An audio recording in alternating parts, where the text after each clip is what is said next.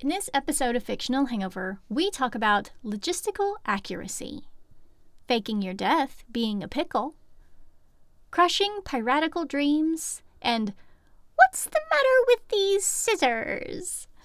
In our discussion of This Wicked Fate by Kalynn Bayron.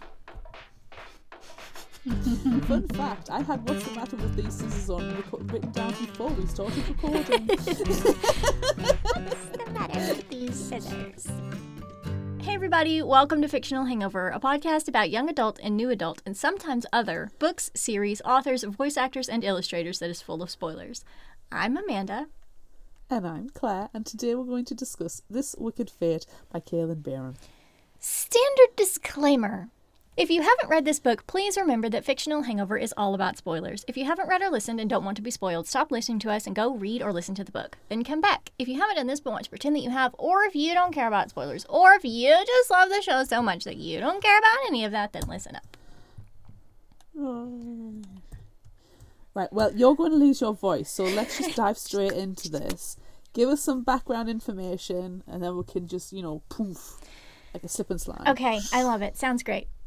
So I found this background info on United by Pop, and they say most, if not every, character in This Wicked Fate is both black and queer, which was both incredibly powerful and refreshing to read. How does it feel knowing your books are amongst some of the first YA titles which allow black queer readers to see themselves in fully? And I chose this question in response because it's one of my favorite things about YA books. So I'm just going to read her response. I'm incredibly honored to have my work in conversation with other books centering marginalized intersectional identities. It's transformative to be able to see yourself in the pages of a book, and I'm so happy that my work can offer another mirror or window for readers. We need as many stories as we can get our hands on, and that mirror and window thing is one of my favorite things about YA books. You see yourself in a book, or you see what it's like for other people. And everyone needs to read them. Yes, we should not stop anybody from being able to access these books. Because there's this little thing called free will. What? Where if you don't want to read something, you don't have to read it, but somebody else may want to read it. It's shocking. It's not new either. It's been around for ever. Really? Yeah. And I think more people should try it. And stop being garbage people, because it takes more effort to be an asshole than it does to be nice. Yeah, it really does. It really, really does. And you get less wrinkles if you're nice. But I think that is a well-known fact that we are massive proponents of let people read what they want to read, and that everybody should be represented in literature. 1000%. Everyone should be represented. Mm-hmm. Our soapbox is getting very, very big on this. It really, really is. But it's like bedazzled and looks lovely. Yes. Sparkles, fairy lights, everything. Yes, all of those things. It's a very fancy soapbox. But in one corner there's some ooze coming out because, there's obviously some monstrous creatures underneath there because they need to be represented too. Yes, and then if people do not allow us to read whatever we want to read, then we will unleash the monster that is within the soapbox. And it won't be pretty, and it won't smell nice like soap. No, it'll smell like the monstrumologist, which I can still... It will smell like the boot. 4 years later, still smell. Mm-hmm. God, that boot's disgusting. Oh. What of the foot boot? Foot boot. Anyway, what are your initial thoughts about this book? Not about the foot boot. Not about the foot boot. This has got plants, and plants apparently smell nice. Yay! I've been looking forward to reading this since it came out. It's one of those ones that has constantly been going. We've been looking for the right time to cover it. Yeah. And having book club theme Flower Face. It's perfect. Perfect. It's a perfect time to read it.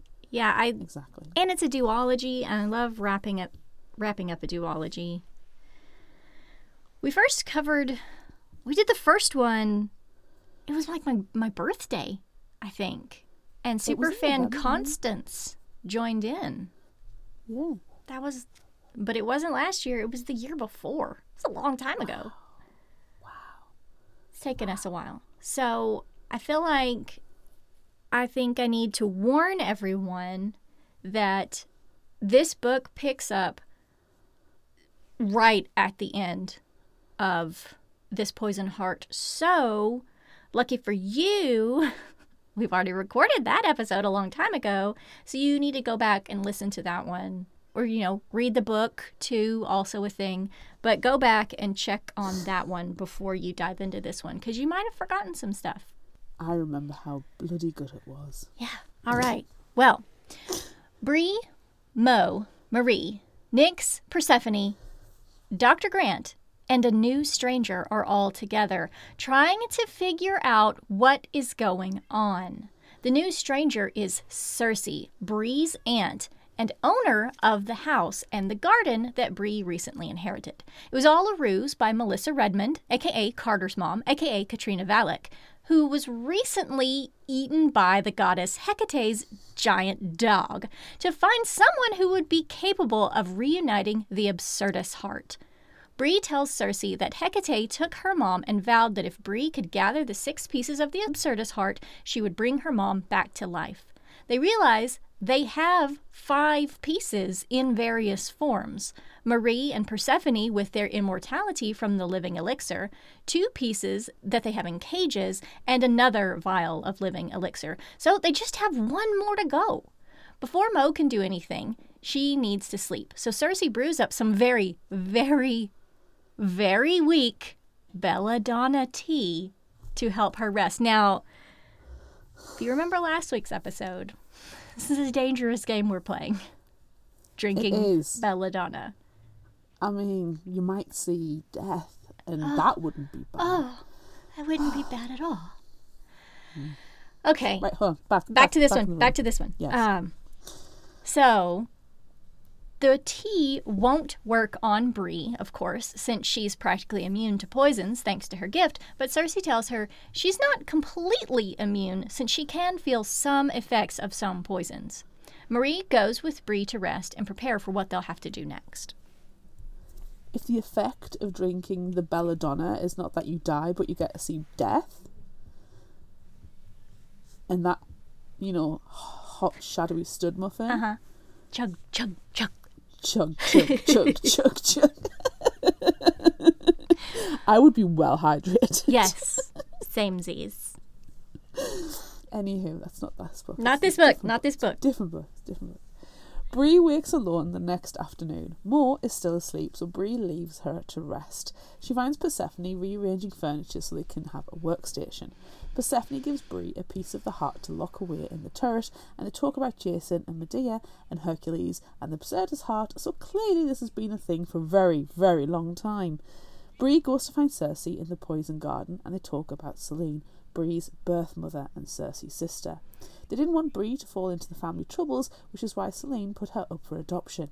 They knew that eventually someone would come looking for the heart and its powers of immortality. They talk about the last piece, the mother piece, from which all others grow. That's the one they'll have to find. Circe talks about another piece of the Absurdus, the resurrection stone, and makes it grow. Bree worries that Circe doesn't want her involved since she was put up for adoption, but Circe and Selene only wanted her to be safe.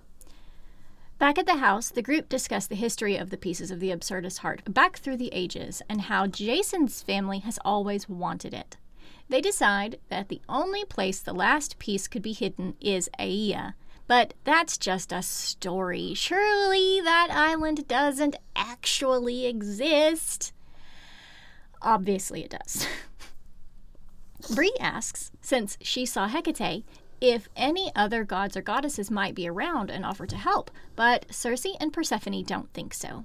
Mrs. Redmond mentioned something that seemed to refute that, so Circe decides it could be possible. They make plans to go see Alec, Marie's great a million times nephew and history scholar, to ask him what he knows about the island, which 100% will have sirens that will lure them to their deaths.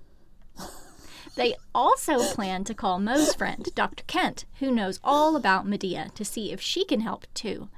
Marie remembers having a piece of pottery at one time in her long life that might be a clue, but she let someone have it to return it to its rightful owner like Indiana Jones, but they never gave it back.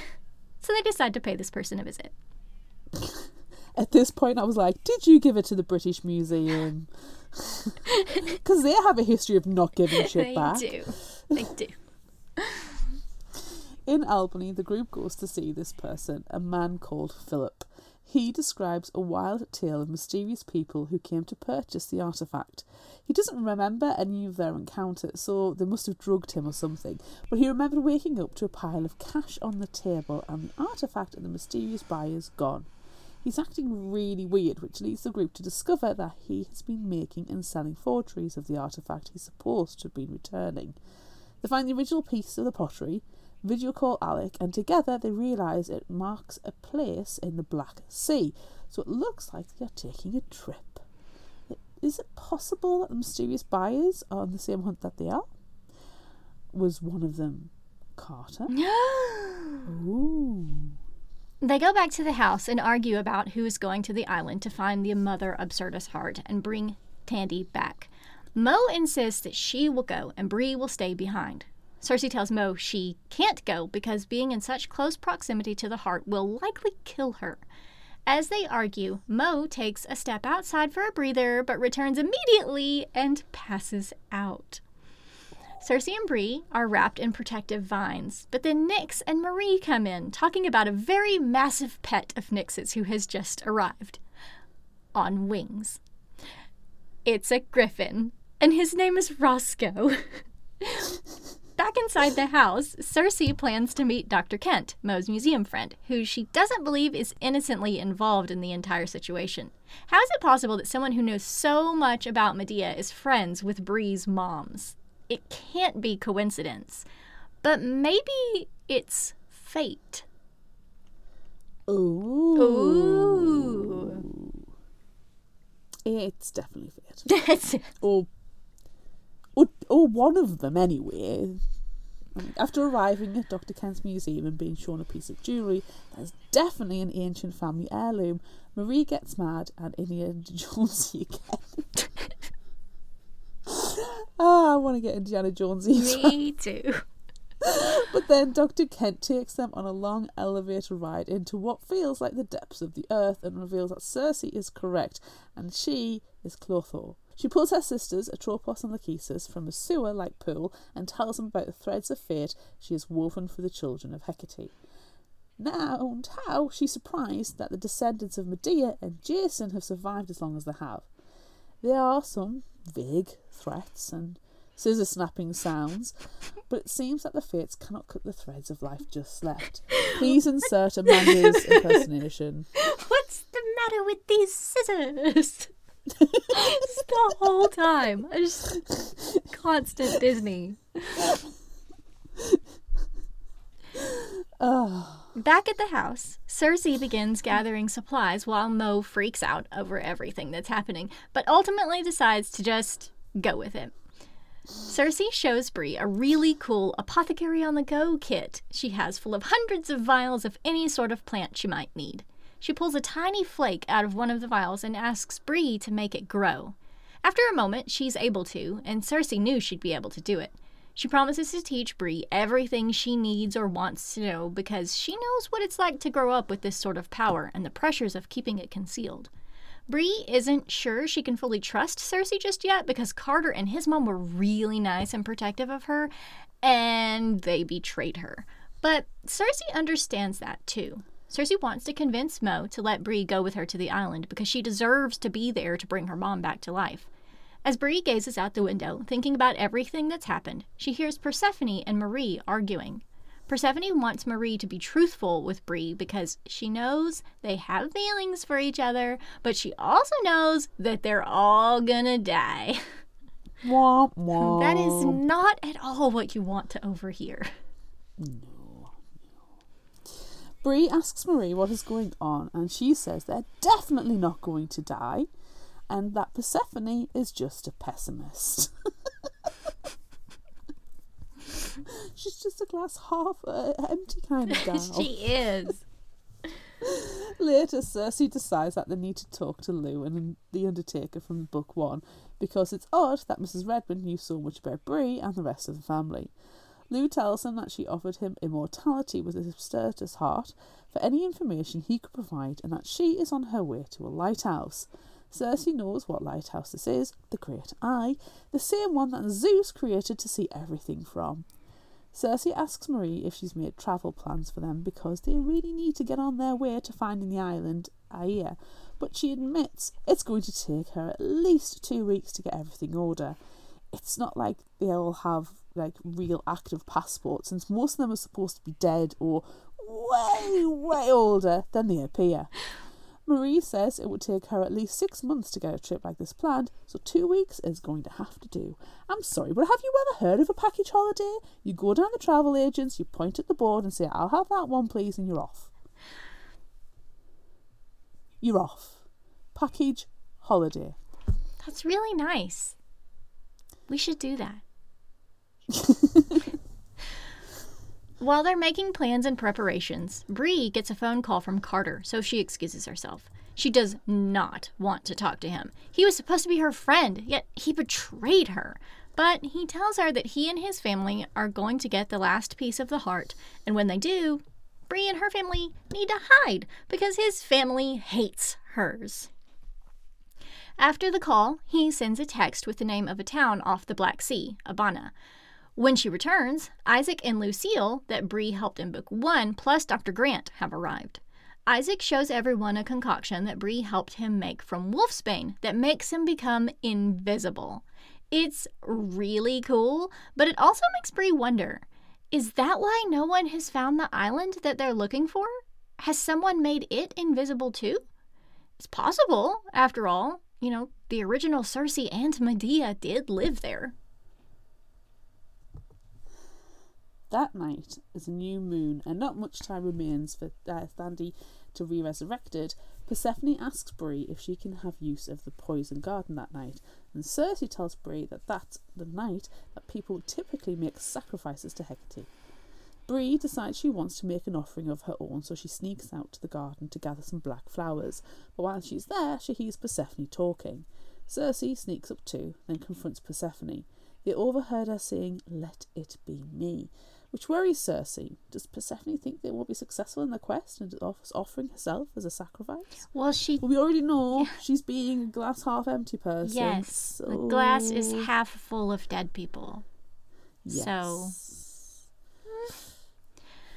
a week passes and it's finally time to go. Bree has to trick Mo because she doesn't want Bree to get hurt on this quest, but obviously she has to be a part of it. Cersei tells her that Nyx will arrive to pick her up at midnight. Bree sneaks away from a snoring Mo outside as midnight arrives. Instead of seeing a vehicle, Nyx arrives on Roscoe, who screeches into the night, obviously waking Mo. Vines grow around the house, keeping her inside, as Bree jumps atop the griffin and soars into the night. I think I would have picked a different mode of transportation. Because... Well, I think Roscoe is a perfectly acceptable mode of transportation. But maybe, give Roscoe a treat. Yeah. So they don't screech your mum awake. Just a little bit of forethought. Bree and Nyx land at the airport and are greeted by Marie, Cersei and Persephone. Nyx is staying behind with Mo, but the rest are soon off on a long private flight to find the island of Aia. On the way, Marie talks about how she became immortal when a close friend of hers, with the same plant powers as the others, gave her an elixir as she was dying from a long illness. The elixir was made from the absurdist heart, and she was able to hop right out of bed, stronger than ever, though she feels like a monster because of it. Bree assures her that she's not, and they kiss. When they arrive, they ask around about a lighthouse, even though they can see with their eyes that there is not one. And a townswoman tells them one of the few towns over, there is one, and it's a tourist trap because you can't actually visit it. She also mentions that there was another small group of people who recently arrived asking about it. Well, That's obviously the Great Eye and where they need to go. At the island, they meet a grizzled old man who tries to turn them away, but when they insist on staying, he is revealed to be Hermes. Of course. He let Carter look through the Great Eye and lets Bree look through it too. Carter wanted to see if he and Bree would have any sort of relationship after this journey ends, but the Great Eye cannot see the future. Bree sees her mother, and with only 5 days left before the end of Hecate's bargain, she hopes she'll be able to see her again soon. Hermes decides to let them use a boat to get to Aea, which he did not offer to Carter and his mother, and offers a place for them to rest.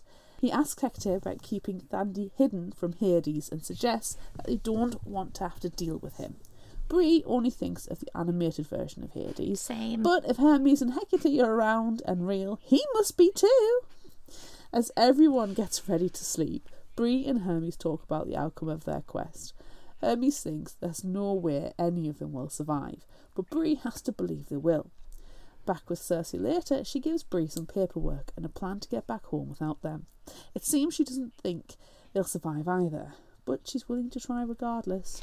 All these defeatist attitudes, honestly. So many bodies in half-full glasses. The glasses are all cracked now as well. Yes.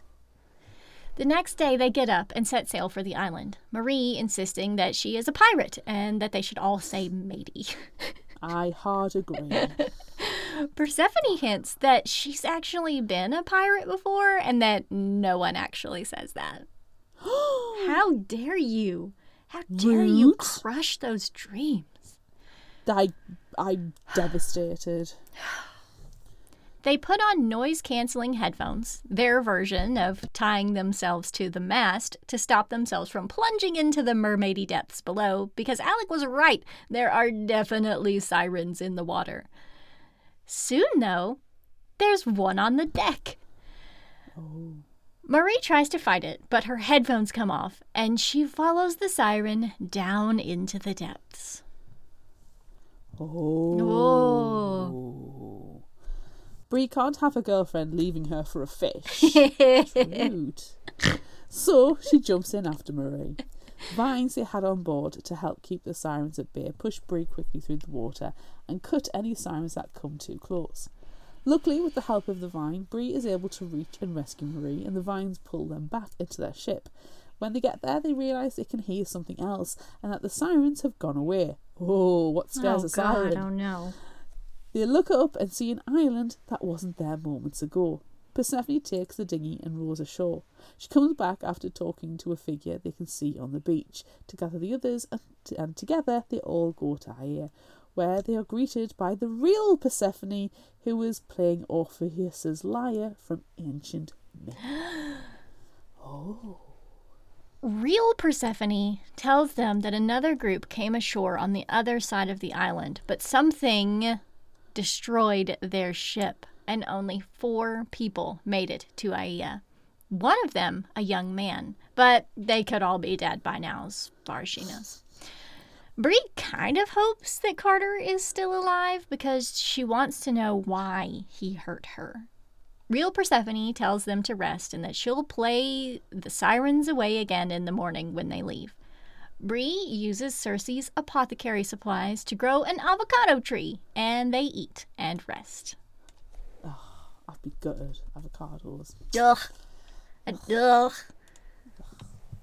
They're awoken the next day by giant boars who have come to sniff them. It seems that maybe real Circe maybe forgot to turn some of those men she met back in the day back into men. They probably deserved it. Probably. Everyone is able to get away without being gored, so they decide to begin their search for the heart that must be somewhere on the island. They weave in and out of trees, clearly lost, but then they come upon a house and venture inside. They are immediately attacked by someone who has the power to make them sleep instantly. Damn it. Bree wakes up without the rest of her group.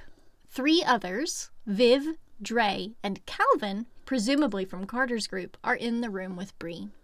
Bree tries to escape, but Viv keeps knocking her out with her sleep ability. When they're finally able to talk, Viv, Dre, and Calvin tell her that Katrina, or as Bree knows her, Mrs. Redmond, is dead because of her, and that she was their sister.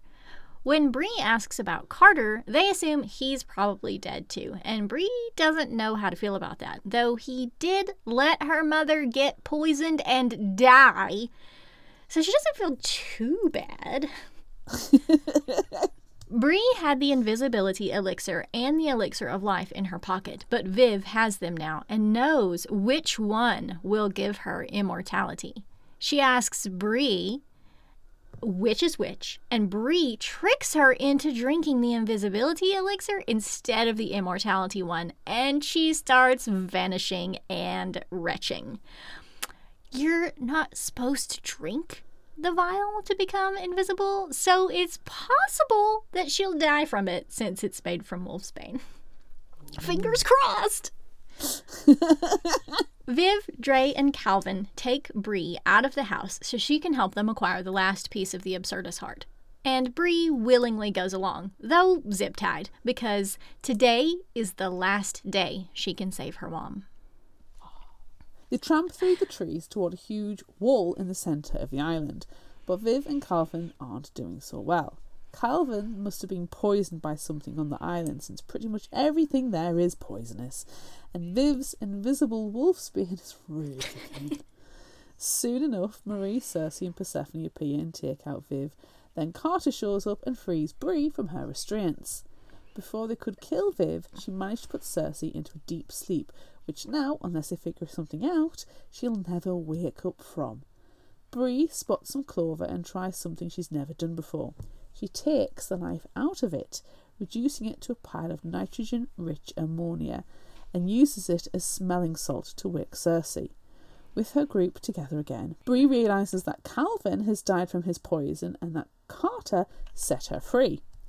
Dre is pretty terrible and yells at Carter for being weak, but Carter wants nothing to do with his family anymore. They've killed so many people to get where they are, to try to achieve immortality. He doesn't want that. He just wanted his mom to be proud of him, which Dre reveals that she was not. Damn! What a bunch of assholes!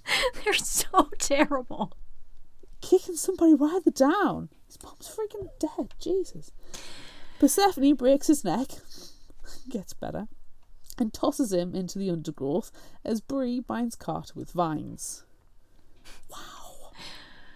Bree, Persephone, Cersei, and Marie continue into the walled center of the island, where they find Medea's resting place and the Mother Absurdus heart. Bree pulls the living elixir from her pocket that she took back from Viv and wonders about putting the pieces of the heart back together. While she's doing that, Cersei begins to cry, and then Marie comes over to tell Bree how amazing she is and that she's happy she spent some of her immortal life with her. Bree doesn't understand, but when she sees Persephone and Cersei hugging and crying, she realizes to put the Absurdus heart back together, Marie and Persephone have to return their parts of it that they took. They have to give up their lives. They cut their palms and begin to bleed. The Absurdus heart begins to beat and vines twist out from it, pulling the blood from Persephone and Marie. With all the pieces reunited, a body, large like a god's, begins to emerge from the soil. It is Absurdus, rescued and resurrected. He asks where he is and where his sister is, and they manage to gesture to Medea's grave. He understands that she's been dead for a long time, but now here he is, alive again. Not long after, a large hound appears, followed by Hecate. She revives Marie, but when Cersei asks her to revive Persephone too, the goddess tells her that Persephone made her sacrifice knowing what it would mean. Bree remembers when she encountered her in the poison garden talking to Hecate. The goddess tells them that with Persephone's sacrifice, Marie was able to be restored. She also tells them that with the Absurdus' return, he's now able to go peacefully into the underworld, which means someone else can come back from there. Vandy. Bree rushes to her mom. No! Cersei helps the revived Marie and Bree walk with her mom out of Medea's resting place, leaving a wreath of black flowers on her grave before they go. They unwrap Carter from his vines, and while the mortal and less powerful Marie still wants to kill him and Tandy wants to give him a beating, they decide they're going to take him to Hermes. Carter has no one left and could use some guidance and or punishment from a god, and they figure that Hermes wouldn't mind having a project to work on. They didn't even ask him. They're just like, hey, here's this kid. Here you go. Yeah, but it's like in Clueless where Cher just turns and goes, project! And that cannot be denied. No, that's exactly what happened. As they reach the shore, they see real Persephone and their Persephone together, their Persephone playing the lyre to keep them safe from the sirens. They drop Carter off with Hermes, then head home. Tandy and Mo embrace, then drag Bree into the hug too, and she pulls Cersei in as well. Their family is finally reunited. 6 months later, the apothecary is so successful that Tandy and Mo are able to hire extra help for their flower shop in Brooklyn and build another in Rhinebeck near the apothecary. The moms are happily reunited. Cersei and Dr. Grant have set up a date for that evening, and Bree and Marie can be fragile and mortal together, happily in love. Aww. Aww. Aww. But still, what's the matter with these scissors? What's the matter with these scissors? And then Hercules rises up, glowing gold. And then all the muses come out and start singing Zero to Hero. Yes. Bless my soul, Herc was on a roll. Freaking love that movie. Me too. I want to go watch it. I think our discussion may just be us singing the tunes. Yeah, I'm pretty sure. Pain and panic reporting for Judy. Okay, everyone take a break. If you need to pause long enough to go watch Animated Hercules, we are okay with that. But make sure you come back. Yes. Hi, I'm Michael. I'm Barbara. And I'm Lauren. We are the hosts of Badass Literature Society, a book review podcast where we take book recommendations from listeners like you, read them, and then discuss them on our show. Join us once a month as we dive into the books you picked and talk about them. And don't miss our bonus episodes covering all sorts of random bookish topics that come out in between reviews. Don't worry, if you want to read one of the books, the first part of each episode is designated spoiler-free, so you can listen and see if you'd like to read it, and then come back and listen to the rest later. You can find Badass Literature Society on Apple Podcasts, iHeartRadio, Spotify, Amazon Podcasts, and anywhere else you like to listen. Now, back to the show.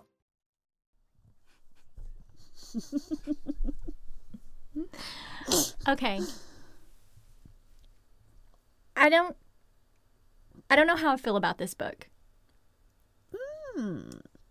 Because Sames. I'm skipping ahead to my surprise right now. I was not expecting it to be so mythological. Yes, thank you. I feel exactly the same way. It was weird. Yeah, and not... tonally completely different to the first one. And that's not to say that I didn't enjoy it. Like, I liked them going on a quest and meeting Hermes, and the real Persephone is there, and, you know, all of this stuff happening. But I was expecting it to be, you know, Bree poisoning people or helping people with poisons and working at this apothecary and stuff like that. I was not expecting it to take this turn. And I think if I had been in a different headspace, if I had known that that was going to happen, I probably would have liked it better. But I was just it was so different. It was like a completely different story, like you said. And I don't know how I feel about that. I 100% agree. Like 100%. As I was listening to it, and then all of a sudden, it took them freaking forever to get there. But they're in Greece. And I was like, okay. And then as soon as they were in Greece, it felt like a different book. Yeah. And I was, if I'm honest, a little put off by it. I had to, actually, because obviously listen to the audiobook, I had to go back about a chapter and re-listen to a chapter just to perfectly understand the transition. Yeah. It was hard. It was like jarring. Yes. But even so, knowing that they're going on this quest, which is fine, go on a quest. I think it's expected in this book that there is going to be a quest. Yeah. But it almost felt like the writing changed a little bit as well, and the characters kind of felt different. I don't know, it felt like two books in the same cover, and yeah. I didn't gel with it. And again, I think you're right. I think headspace wise, I possibly wasn't in the most engaged place for it. I wasn't prepared to read a mythology book. I was prepared to read a flower face book. Yeah, I was prepared for witches and herbs and flowers and poisons and a garden. Yeah. Not sea bitches, Disney references, which I loved. Yeah. And lots of mythological characters. To the point, sometimes it felt like there was too many people in play at once. Yes. And it was getting a bit confusing. Yeah, I'm glad they left Mo at home with Nyx, because if they had also been involved, I would have had trouble keeping up where everyone is and what everyone is doing. So at least they left them at home. But then we added in Carter's family, which, we've never met them before. No. But, they were only in for a few minutes and then they all died, which was fine because they deserved it because they were terrible. But yeah, I wasn't expecting the Greekiness of it. But I did love, and it's probably my favorite part, was all of the Disney references. And, you cannot tell me that Marie was not trying to be Indiana Jones. Oh, completely, 100%. 100%. I just I wanted her to say, "It belongs in a museum."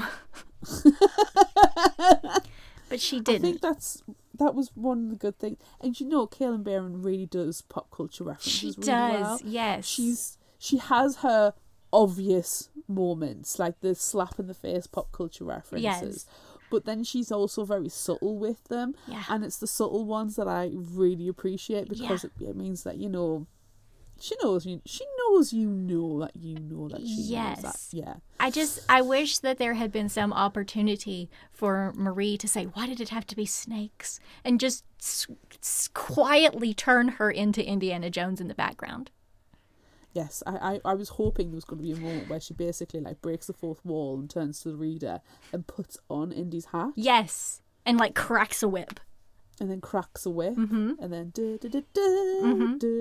Yes, that should have been. Oh God, that's what should have happened at the end.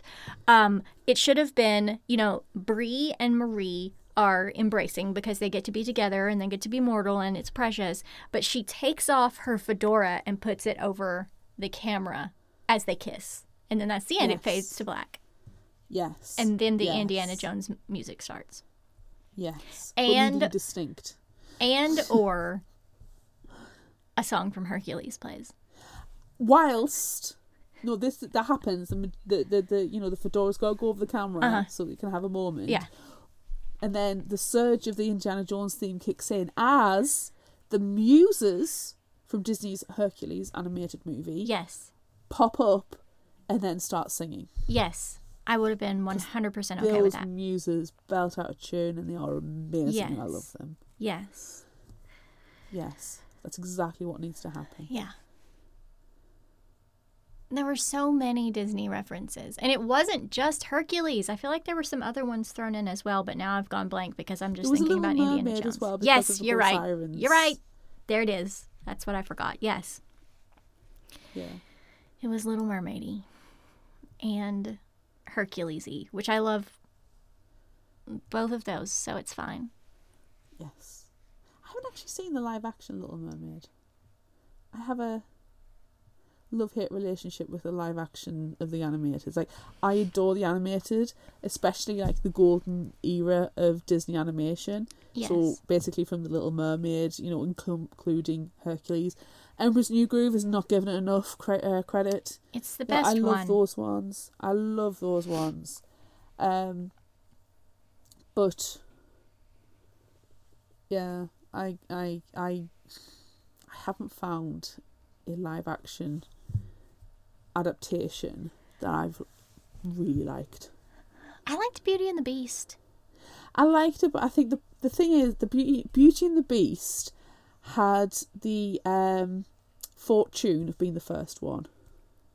Did it though? Because they did some live action Cinderellas before that. And when did Mulan come out? Because I also really liked Mulan because it was completely different from the movie. No, Mulan was brilliant, but that's because Mulan was completely different. Yeah. I'm going to have to look up live... I can't actually remember the live action Cinderella. There's been several of them. 2015? Oh yeah, that was 2015. I'm going to have to check Beauty and the Beast. 2017. Okay. Mm-hmm. I didn't really rate the live action Cinderella. Can you tell? Because I can really. I don't even know that I watched it, but I know that it exists. Yeah. Anyway, that's not what we're Mulan talking was about. 2020. Yeah, that's not what we're talking about, though. We're talking. No. We're talking about This Wicked Fate. We're talking about This Wicked Fate. What's the matter with these scissors? Can't cut that thread, Fates. Except for they could, and they did. They did. Do you know, I was absolutely devastated when my piratical dreams were being crushed because they didn't say matey. I know. Marie really wanted to be. She really wanted to live that pirate life. And you know, Marie's allowed to live that pirate life. Yeah, but Persephone was like, Indiana Jonesy life. Nah, dog. Pirates didn't say matey. Next thing you know, she'll be saying they don't sing yo-ho. They don't drink rum. They don't wear stripes and tattered pants. Oh my god, it's just devastating. They don't have I know they didn't have Jolly Rogers because each pirate had their own flag. I know and respect that. Sure, yeah. But come on. Yeah. Stop destroying a girl's piratical dreams. Yeah. And I'm sorry, how long does it take for you to book a holiday to Greece? It may be that Greece is only a 4-hour flight for me, and it's like literally go down to travel agents and book a package holiday, or go on to any website that does package like flights and just book something. But 6 months? I think part of... 6 months? I think... Are you absolutely having a laugh? I think part of the problem is that they don't have passports, and they don't have IDs, and they don't have a way to realistically get a passport. I'm pretty sure that's what it is. Because it's not like in Twilight and we can just go up to Jay Jenks and get him to fake a passport. Bravo for bringing it back to Twilight. Thank you. Again, Proud of myself. Proud of myself for that one. It's not like we can do that in this world for whatever reason. So I really think that's the issue. And also taking plant life from one place to another place, can't really do that. So you got to find some shady guy. It depends on the place you're going to. I mean, if you're going to Australia, fine. And just drop it off there and let it take over Australia, and it'll be fine. But I think we were actually being logistical here in saying that it would take at least 6 months to get all this stuff. And so I appreciate that. But then, they had to do it in 2 weeks anyway. I appreciate logistical accuracy. There has been a bugbear on many a book that we've read. Hint, Twilight. Looking at you, Twilight. Very specifically. Yes. But I still insist they could have just booked, get an EasyJet, package holiday to Greece. Not difficult. They're making a mountain out of molehill. And these are mystical, magical, godlike beings, and you're telling me they can't fake an ID? They're freaking immortals, but they don't have an ID. Nah. I'm suspending my disbelief for a short period of time because, it's about, poisons and witches and magic and gods and Greek mythology. Uh-huh. But you're telling me that these Greek gods don't have ID. Yeah, that is something that I don't believe, at least with Circe and Persephone. Although Circe was dead. So she has faked her own death. So that is also a pickle. Faking your death is a pickle. Yes, faking your death is a pickle. Oh. So, but I will at least say I am surprised that Persephone doesn't have it together enough to have a proper ID. I don't know, though. I applaud Marie for getting it all done eventually. I think she was probably my favorite character. I'm pretty sure she was my favorite character from the first one. She's pretty badass. Yeah, I do like Marie. I like her quite a bit. Yeah, I do like Marie. I like Roscoe.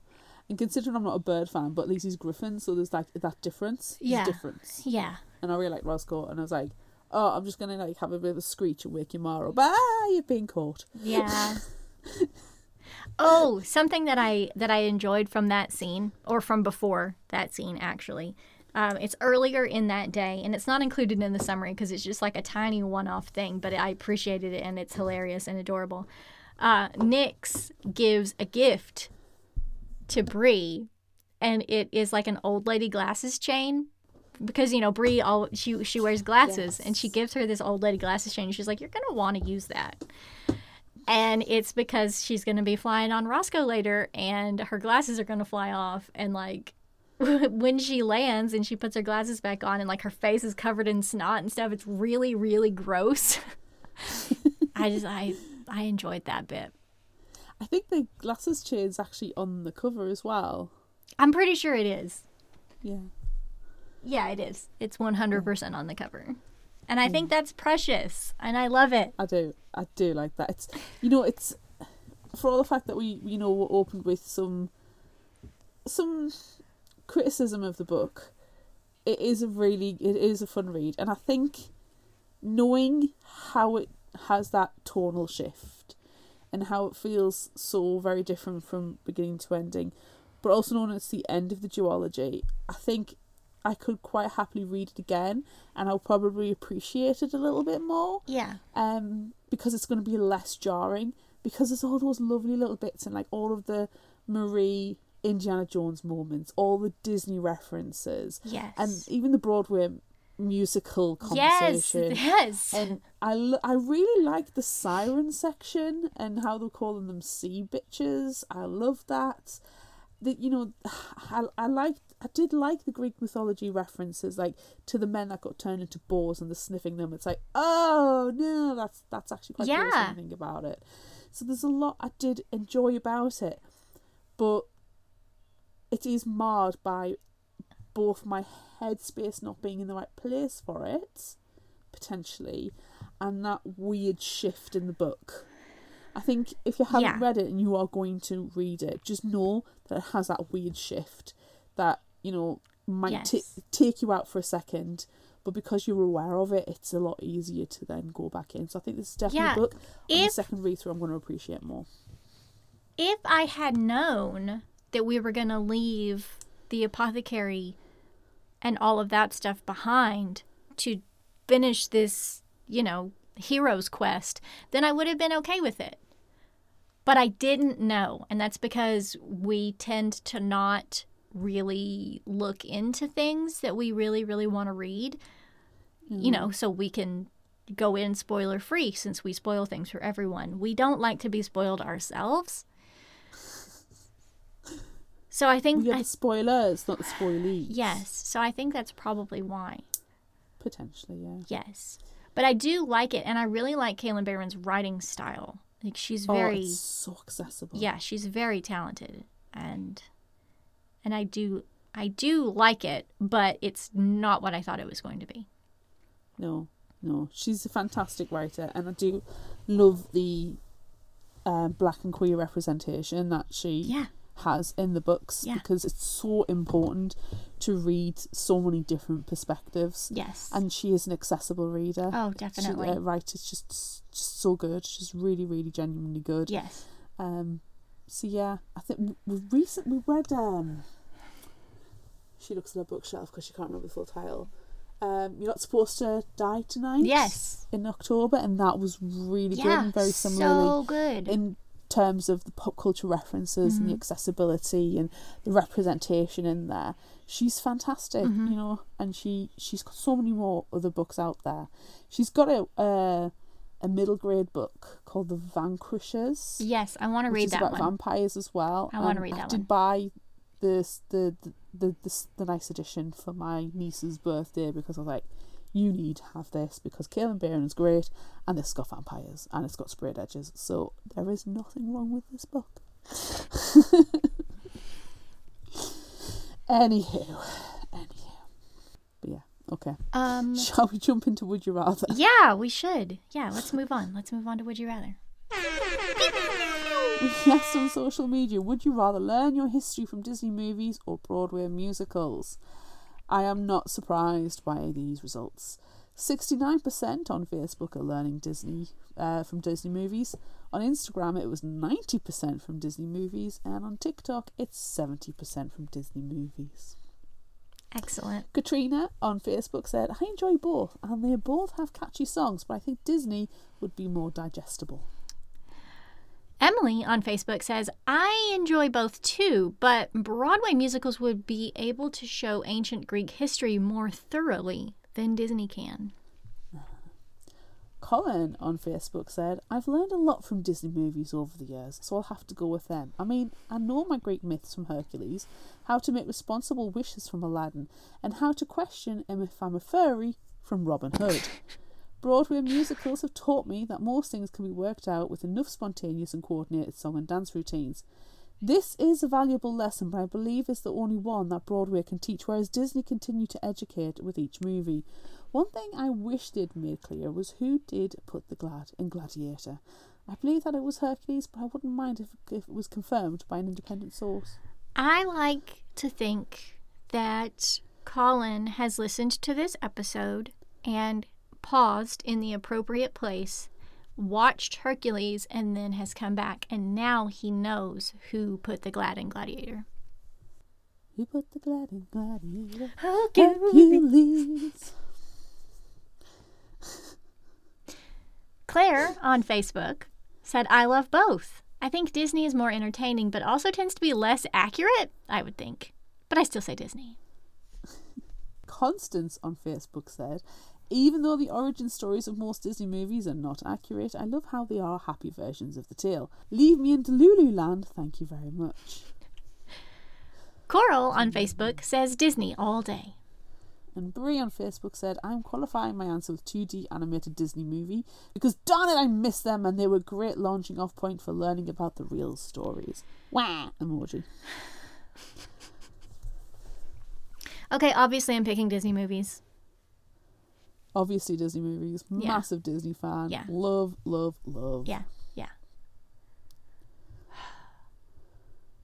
I'm not even going to qualify it. No, there's no need. There's no need to qualify it. Yeah. Next question. Would you rather be Indiana Jonesy or Herculesy? Oh.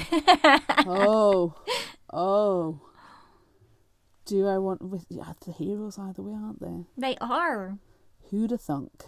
I'm going to say Indiana Jonesy because of the wardrobe. Mm-hmm. The theme tune. There's just, the one strong... Yes. Yeah. For the cheeky looks to camera. Mm-hmm. For the whip. Yes. I always get the girl. I mean, Hercules gets Megara, which is fine. We do love a strong independent female, which Megara is. But, there's lots of strong independent females in Indiana Jones as well. Yes. Plus, archaeology. As Indiana Jones, I can go and dig up the bones of Hercules, Sure. and the artifacts of Hercules, and make sure they stay with the country that should be with, and not in the British Museum. Yeah. Return the stuff, British Museum. Don't be a coward. I don't think that's ever going to happen, Claire. It's probably not, because jerks. Yeah. I am having a hard time choosing between these two because I love Indiana Jones, but I also love Hercules. Is it because you want to be a demigod? And you don't want the fates to cut your string because they can't because you're a demigod? Yes. They have problems with their scissors. Is it because you want to be hench? Is it because you want a Pegasus? Is it not because I want a Pegasus? Is it because you want Philoctetes to teach you his ways? I do not want to learn from Philoctetes. I don't know what it is. Do you want the muses to follow you around and sing your life? And sell my merchandise? Maybe that. Yes. Also... You want the drink and the cup. Yes. But also, I wouldn't mind being friends with Hades. I mean, Hercules is not friends with Hades. I know. Do we need to pause and rewatch the movie? There's a little bit of No, conflict I there. just want to insert myself into the world of Hercules, not necessarily be Hercules. Oh, okay. But if you're Indiana Jones, you get to defeat the Nazis. Oh, that's true. I would love to punch a Nazi. Which is a massive there it is. selling factor. Yep. You've won me over. You've won me over to the punching a those Nazi. Republicans. I mean Nazis. It's the same. It's the same word. I don't know the difference between those words. Yep. Same. Okay, Indiana Jones. Yeah. Mint. That was me cracking a whip. That was good. I don't think that's the sound that a whip makes, but... No. I once had a bullwhip for a costume, and I can't remember what the costume was at all. But I bought it from the costume shop, and I went to work, and this is when I worked at a call centre. It was back when I was like 18. And I went to the call centre. I worked on nights. I worked like 5 till 11, and we were sitting in the canteen having our break. And there was literally 6 of us in there because the canteen was closed at that time at night at like 9 o'clock. And they're like, Claire, what have you got in your bag? And I was like, oh, it's a bullwhip. And they're like, why have you got a bullwhip? Please explain. I went, oh, I'm going to a costume party. I cannot remember why I had this bullwhip. And they were like, okay. So I got it out and I just cracked it, but I did a perfect crack first time. And you know when you just like, mad skills. Never been able to do it since. But I have that one memory of being able to crack a bullwhip correctly. Anywho, next question. Would you rather be a mermaid or a siren? Even though I cannot sing to save my life, I would rather be a siren because they're evil. Yes, I want to be a sea bitch. Yeah. 100%. I always pick the bad guy. Yeah. Plus the mermaid's the wrong way around. Right. Doesn't make any sense. Why would you have a person head and a fish tail? Doesn't make any sense. Oh, that... Correct your mistakes. That reminds me, I did really appreciate the scene where the siren comes on board the ship and she's like flopping around with her tail. That's just what I thought of. I thought, oh man, what if she had a fish head and a lion body? Yes. Like anglerfish head with all the sharp pointed teeth. Yeah, that would be amazing. Yeah, that would be amazing. And then she'd be running after you. Yeah. Yeah. And she can run really fast because she has lion legs. And you wouldn't have to be too worried about it because her head is constantly pushed into the ground. Yeah. But like, pushed quickly enough. Still terrifying. It's like, wow, ankle snapper. It's definitely frightening. That t-shirt's back in the Redbubble shop, by the way. It is. Yeah, you should go and buy that shirt. Would you rather turn your enemies into boars or lure them to their death with your voice? Oh, see, bitch, baby, I'm luring the patriarchy to the death with my voice. Because I don't want no boar sniffing me. That was bad. That was nasty. I don't want to be sniffed. No, it's gross. Just a person coming up to me and going... But it's not a person, it's an animal. I still don't care. There still were a person. There was still a person. And they're going... No, I want to lure them to their deaths. Yeah. as is only right and proper.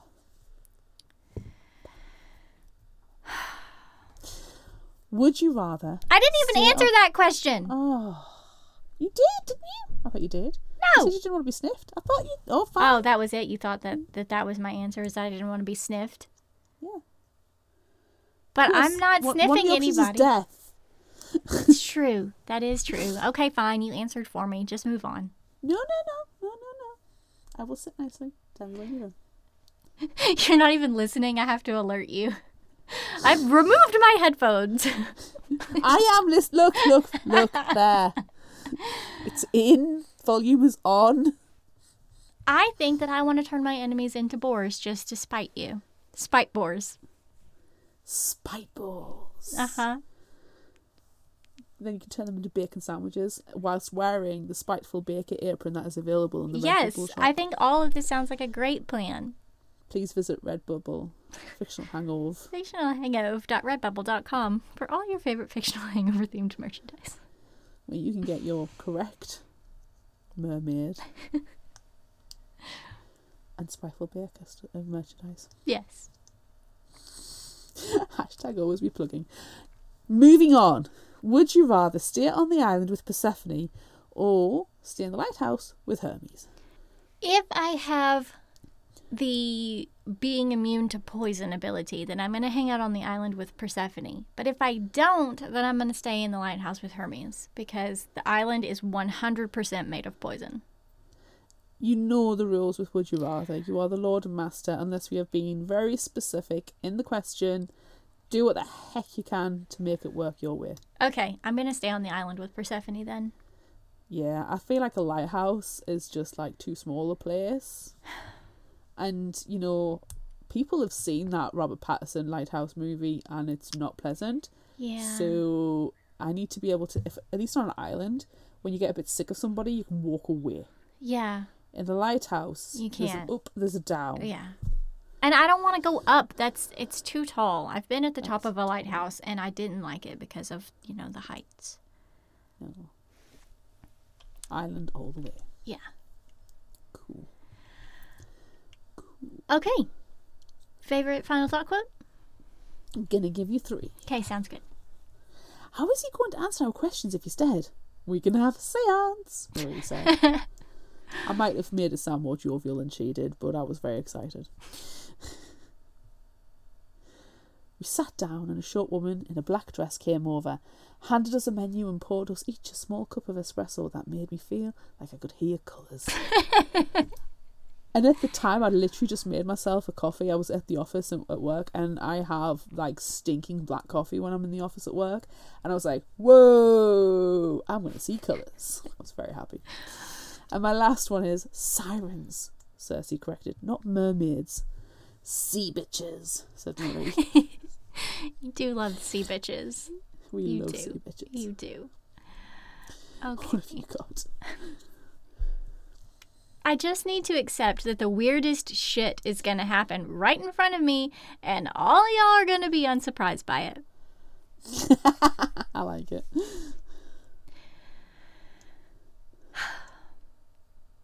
I get made into a monster, and I can't act monstrous every once in a while? That is terrible. You've been ripped off there. Yes. Okay, and finally, despite her precarious state of existence, she hadn't given up on being an asshole. Real life versus fiction, I Amanda. know. Is this you or is this the book? Oh, so good. Okay, if you liked this, try this. What are you going to suggest? I was very tempted to recommend another Kalynn Bayron book, like Cinderella's Dead is awesome for going like that. But instead, I decided to have a look on the internet. And Epic Reads had a mythological books list. Ooh, let's have a look on here, see if there's anything interesting.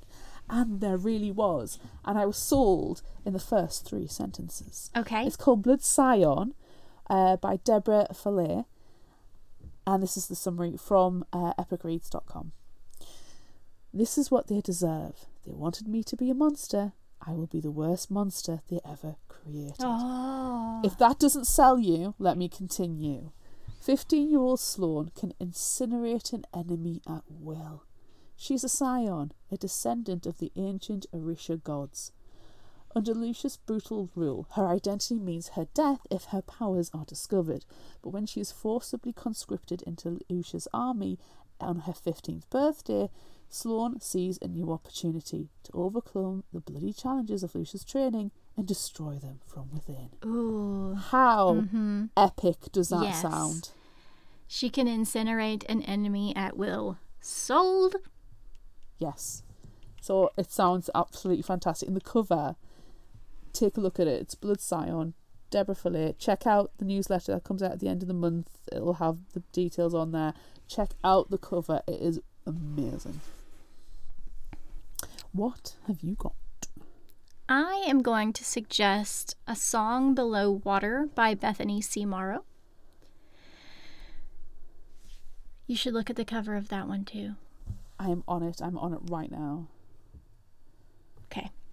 Tavia is already at odds with the world, forced to keep her siren identity under wraps in a society that wants to keep her kind under lock and key. Never mind, she's also stuck in Portland, Oregon, a city with only a handful of black folk and even fewer of those with magical powers. At least she has her bestie, Effie, by her side as they tackle high school drama, family secrets, and unrequited crushes. But everything changes in the aftermath of a siren murder trial that rocks the nation. The girl's favorite internet fashion icon reveals she's also a siren, and the news rips through their community. Tensions escalate when Effie starts being haunted by demons from her past, and Tavia accidentally lets out her magical voice during a police stop. No secret seems safe anymore. Soon, Portland won't be either. Sirens! Oh, that sounds good. Do we have any new and into spotlights? Yes, we do. It's called The Poisons We Drink by Bethany Baptiste, and it comes out on March 5th. So you still got a little while to pre-order this one. In a country divided between humans and witchers, Venus Stoneheart hustles as a brewer making illegal love potions to support her family. Love potions is a dangerous business. Brewing has painful, debilitating side effects, and getting caught means death or a prison sentence.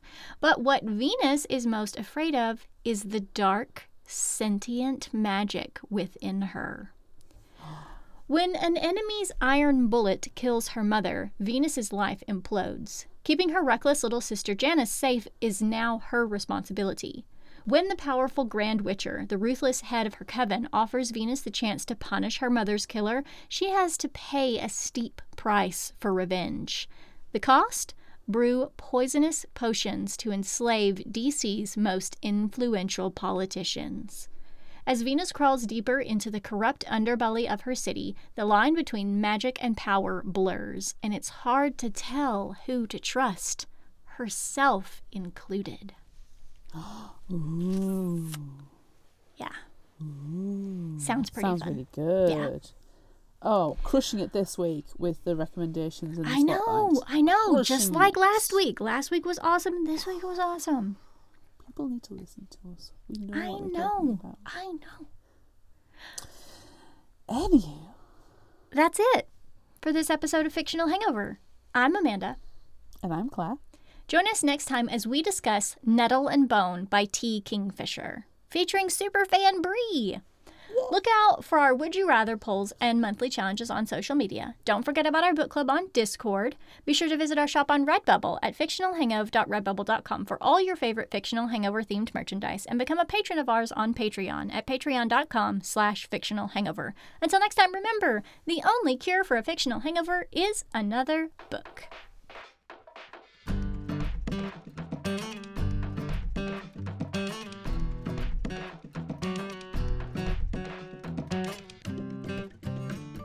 You can find us at fictionalhangover.com. Follow us on Instagram, Threads, TikTok and YouTube at Fictional Hangover. And find us on Facebook at facebook.com/Fictional Hangover. If you like this episode, check out our others and be sure to rate, review and subscribe so you don't miss out. And finally, special thanks to Liz Emerson for our music. You can find her on Facebook and Patreon. Thanks for listening.